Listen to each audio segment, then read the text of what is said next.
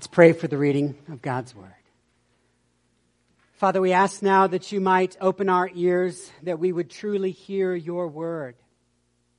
Father, we thank you for your great love. We thank you for the spirit of the season, the opportunities to celebrate, to gather, to rejoice in your incarnation, to hope for your return, to gather with friends and families, to renew acquaintances.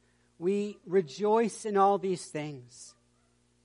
But Father, chief among them, we ask that we would truly worship you, that you would open our eyes to your word, you would soften our hearts that it might take root, and you would open our ears that we might truly hear you. This we pray in Jesus' name and for his sake. Amen. The word of the Lord, Matthew chapter 2, verses 1 through 12. This is the word of God. Now after Jesus was born in Bethlehem of Judea, in the days of Herod the king, behold, wise men from the east came to Jerusalem, saying, "Where is he who has been born King of the Jews? For we saw his star when it rose, and have come to worship him." When Herod the king heard this, he was troubled, and all Jerusalem with him. And assembling all the chief priests and the scribes of the people, he inquired of them where the Christ was to be born.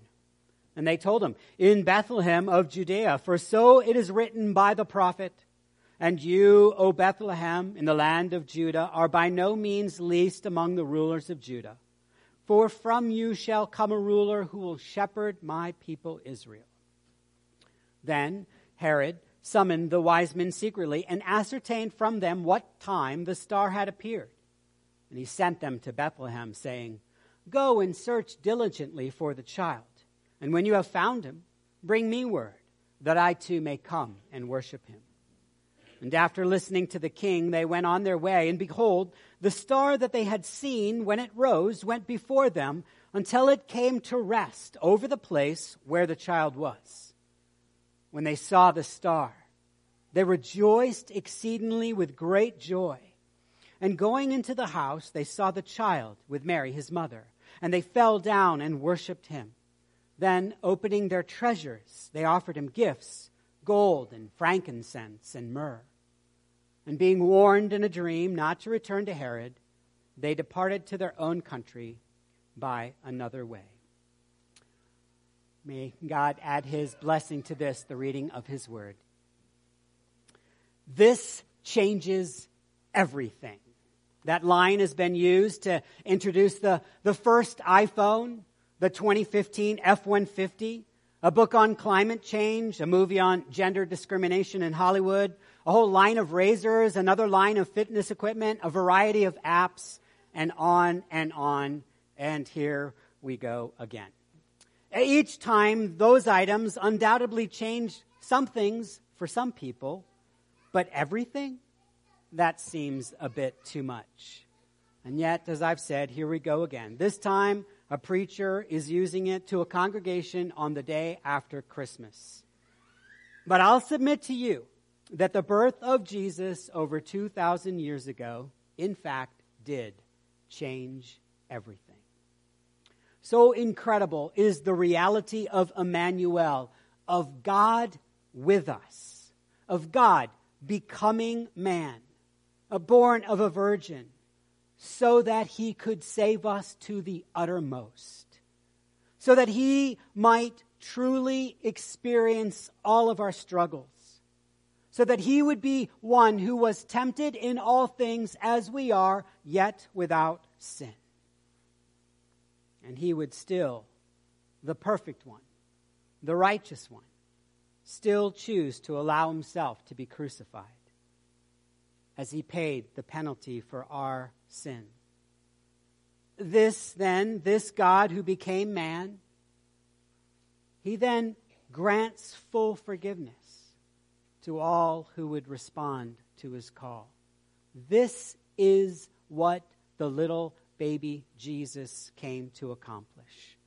So astounding is that act that everyone should respond with a deep awe a reverent worship, a relentless pursuit to find and to honor that King.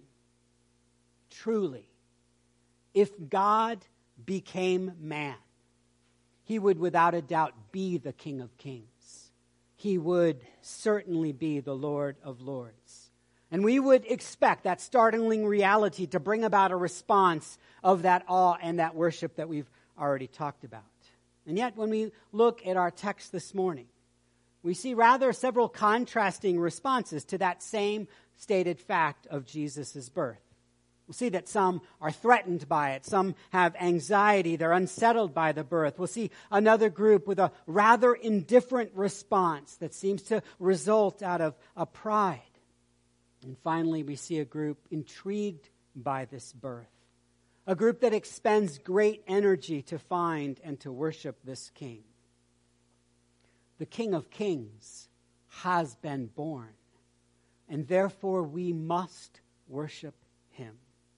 And yet, even today, people respond quite differently to this fact of Jesus' birth.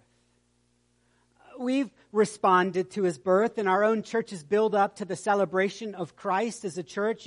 You can see how we've responded. There have been the readings of Old Testament prophecies. We've followed the progress of the Advent candle and the Advent readings. We've moved the songs and the hymns to focusing on Advent and then focusing on Christ's birth.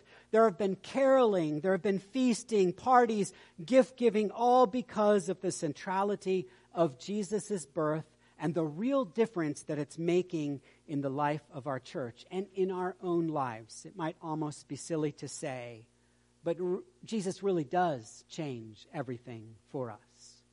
At least he should. And yet when one looks at the churches, whether it's here in the valley, across our land, or around the world, you'll see a different story. The sad reality is that one of the lowest attended Sundays in the year is this Sunday, the Sunday between Christmas and New Year's. It's ironic when you think about it, that many of us in celebrating his birth choose not to attend to him in worship, which is exactly the thing he's most interested in doing. But no more on this because you're all here. And so in that sense, I would just be preaching to the choir. And yet, I think most choir directors would say the choir needs preaching to as well. And so as we take a look at these three responses to Jesus' birth, we might get a glimpse of ourselves in their response. We might find a couple ways in which God can speak to us and improve our worship of our Lord. Because Jesus is the King of Kings, and we must worship him. Our text tells the story of a few who would worship Jesus as the King. It places this group, who we often refer to as the Magi or the wise men, as from the East. And throughout the years, stories and legends have arisen to create quite a picture of these three kings from Orient. In many respects, there is little harm in establishing a number of three or ascribing names to these wise men.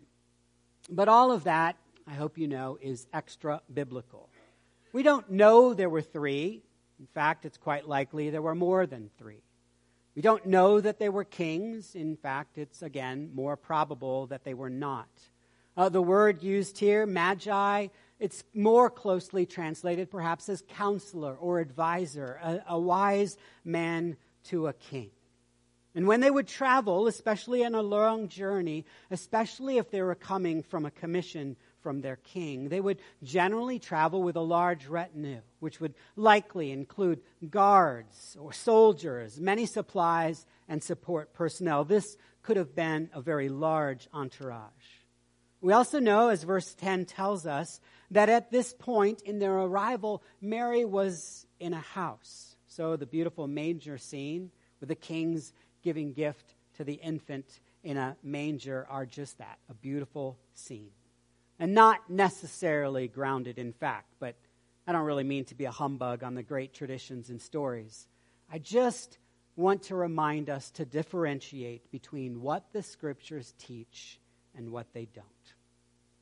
It seems to me that sometime, likely about a year after the birth, the Magi arrive in Jerusalem, seeking, as verse 2 states, he who has been born, the King of the Jews. Herod the king hears of this group and their quest, and we see the first response.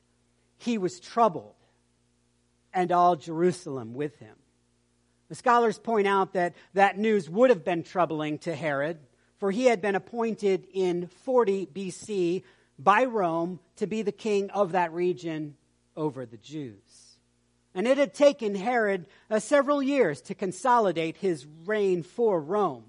And he was not above using whatever means he felt necessary to ensure that he and he alone would rule. He had put down several insurrections. He had even executed his own wife and 3 of his sons when he felt they were becoming too powerful.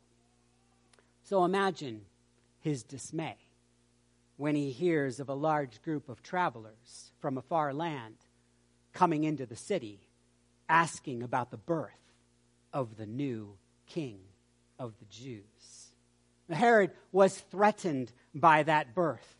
And he feared that if it was true, this usurper would, at a minimum, cause him some political trouble and some unrest, and more significantly, might even jeopardize Herod's own throne and standing with Rome. All of Jerusalem was troubled with him, and the next section in Matthew will show us why. They knew that Herod would do whatever he wanted to, whatever he felt he needed to do to eliminate all possible rivals. And many in Jerusalem were filled with anxiety. The birth of a rival king was not good news to many in Jerusalem who feared the oppressive response of a tyrant king. Those residents, one scholar suggests, because they lived in fear, made decisions with this question in mind. Quote, can this somehow lead to my harm? End quote. It's been noted that while this may be a sensible question, it's not how Christians ought to live.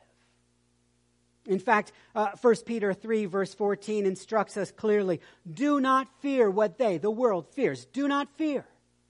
Do not be frightened. And fear does just that. It often blinds us to opportunities all around us, to truth, to situations that would set us free.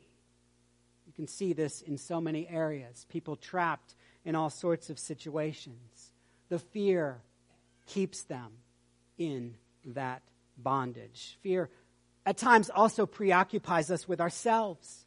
Our fear of disappointment, our fear of failure, our fear of financial setback or collapse, all of these fears can cloud our vision, in which we forget that we are called to live for the glory of our Savior King. These fears turn our thoughts inward to self-preservation instead of outward to living obediently for the glory and to the praise of King Jesus. And yet, if we remember that Jesus' birth and life and death and resurrection changed everything, we, in his power, can learn to live without fear. We can remember that God often starts his conversation throughout Scriptures with a reminder, do not fear. And with his strength, we need not fear. Herod responds with more than just fear. He calls together some of his magi, some of his wise men, in this case, experts in Jewish law and custom. Verse 4 tells us that he assembled all the chief priests and scribes, and he inquired of them, where is the Christ to be born?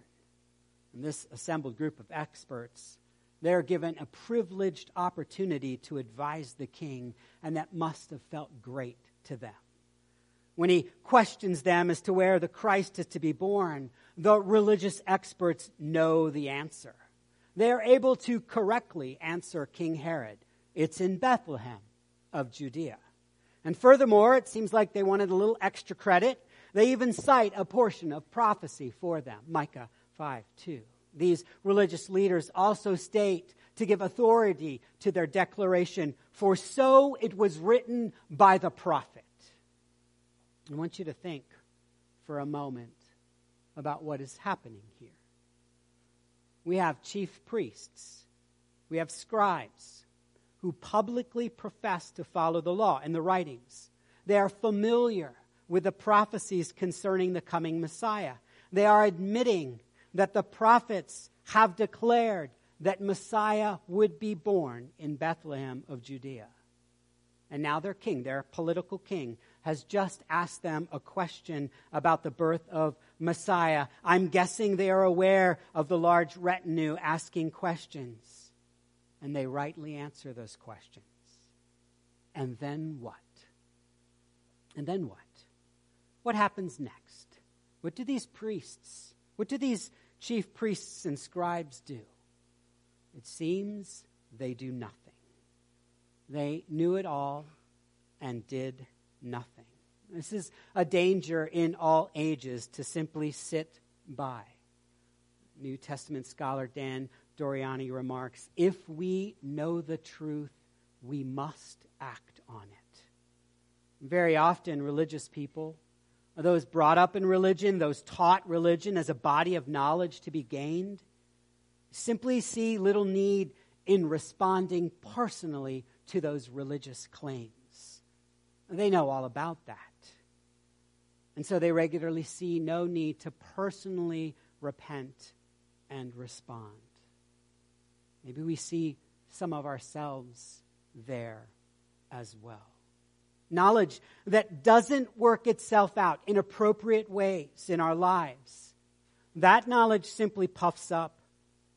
We can become arrogant and proud. We can see ourselves as above all these things. We don't need to attend or bother attending the birth of Messiah.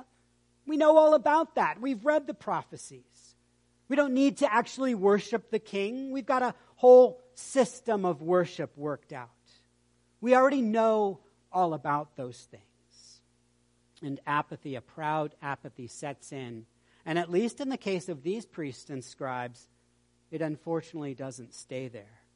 Their knowledge, their initial apathy turns into a determination not to acknowledge Jesus as king, but as New Testament scholar Matthew Green remarks, their apathy hardens into outright opposition to Jesus as his ministry developed and ended, he says, with a frenzied lust for blood. He remarks, an awesome warning that knowledge is no substitute for obedience, end quote. Truly, a refusal to believe or to be moved by belief results in the hardening of one's heart. One can clearly see that demonstrated in the pride of Pharaoh as the Lord was preparing to deliver his people from bondage in Egypt, which was a picture of the real deliverance that Christ was bringing even now. And here we see it in the religious leaders. They claim to know the truth without allowing that truth to soften their lives, without letting a life-changing truth of the coming Messiah to actually impact them. They claimed they were looking for him. They claimed they were awaiting his fulfillment. But apparently they weren't even interested in the short trip to Bethlehem to see this thing which happened there. Armed with the location, Herod reconvenes with his wise men and he trades information. He gives the location in order to gain the timing of the birth. And when we read the text, we're also given the location. It's Bethlehem, but you'll notice we've never been told the time in which the star appeared. Calvin thinks that it may have been at his birth, that the star originally appeared in anticipation of the birth, and so he would suggest that the Magi were there at the birth, but a majority of other scholars, for reasons I've already mentioned, would place the visit roughly a year or so afterwards. In any case, the wise men have seen a star, they've prepared for a long journey, and they've traveled for months to celebrate and revere this child born King of the Jews. They were awakened to this quest by seeing a star when they were still in the east, and they were determined to greet this new king. The language that the wise men use in describing the star is they saw it when it rose, and that has caused all sorts of discussion and debate regarding this star. Was it a conjunction of Jupiter and Saturn in the constellation Pisces? Some think so. Was it a triple conjunction involving both Regulus and Jupiter in the Leo constellation? Others argue for that. Or maybe it was in the Aries constellation. There's interesting historical evidence which might suggest a conjunction like that occurred in those years in which Christ was born. Was it simply a divinely appointed star-like light that God specifically used to lead wise men first to Jerusalem and then confirm their final journey to Bethlehem? I certainly can't say with confidence what it was that the wise men saw as the star that led them to Jerusalem, that went before them into Bethlehem, that rested over the place where the child Jesus was. But I can with confidence tell you that God got the attention of the wise men using something familiar and interesting to them. It's been noted by some that the wise men were likely pagans seeking a pagan king. And yet they searched out the stars. And God spoke to them using that star language, if you will. Why would God do that? Doriani answers, because that's what God does. And he continues, quote, Christianity is not a religion for good people. It is for sinners who listen to God's call, end quote. God speaks our language, whatever that language is. And the wise men listened. And more than listened, they journeyed. And in their journey, they represent the truth that this salvation which Jesus was bringing would be a good news of a great joy for all peoples, for all nations. Calvin calls the Magi the first fruits of the Gentiles. Matthew Green remarks that what we will soon see of the Gentiles flocking to Jesus during his ministry begins with the Magi. He remarks, quote, and it has continued like a swelling river to this day, end quote. Christ's coming changed everything.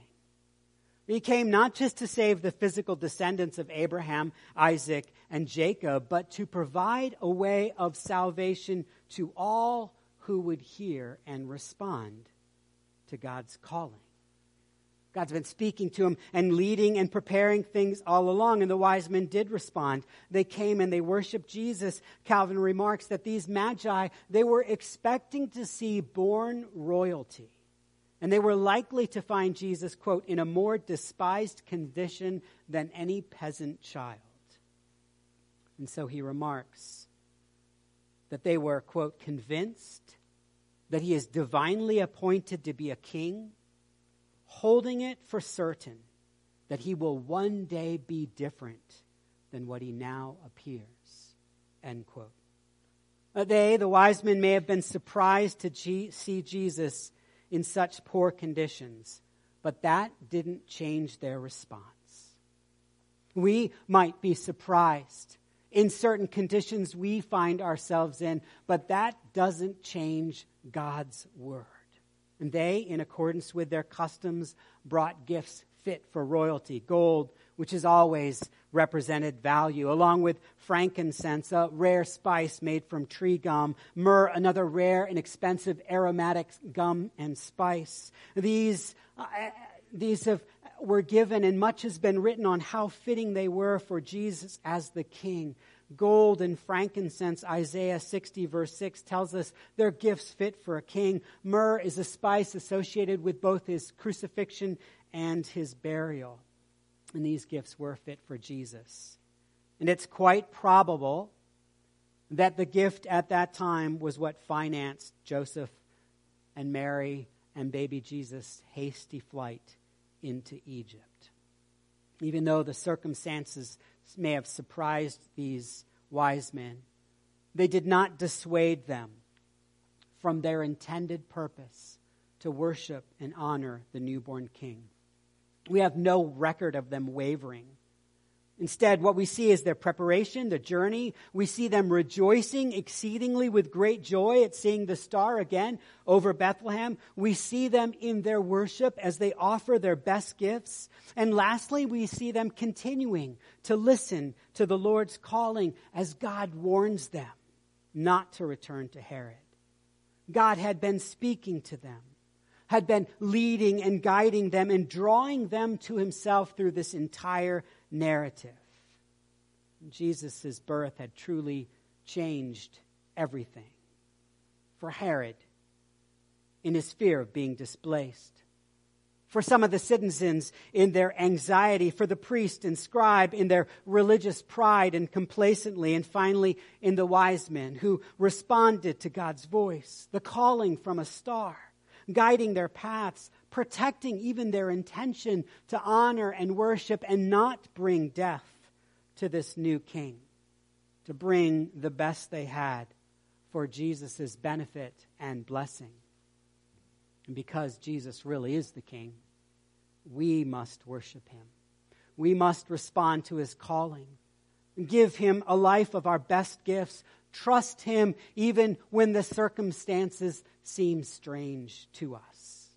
Our celebration of Christmas, our celebration of God's incarnation in the person of his Son, Jesus Christ, who would live and then willingly die to save us, really does change everything. Let us pray. Father, the life and death and resurrection of your Son only changes everything when you apply it into our lives, when you change us so that we can hear and so that we can respond. And we rejoice that you are committed to that work of drawing us, of getting our attention like you did the wise men, of leading us to yourself like you did. And Father, we ask that you might give us confidence with that reality, that we would trust in your working, even as we pray for those among us who know you not, our friends and family, our neighbors, our co-workers, perhaps some of us even seated here, that you would faithfully draw them, that you would use us to speak a language of interest to them. You might give us words to speak into their needs, that you would be gracious with them and with us, that one day they too would worship you. Father, we pray this for our unbelieving friends and family members, and we pray it for ourselves, that you would continue to change us into the image and for the glory of your Son, Christ Jesus. Lord, he truly is the King of Kings. Guide us, lead us, and shape us, that we might live life with that reality expressed through our lives for your glory. Father, we pray this in Jesus' name. Amen.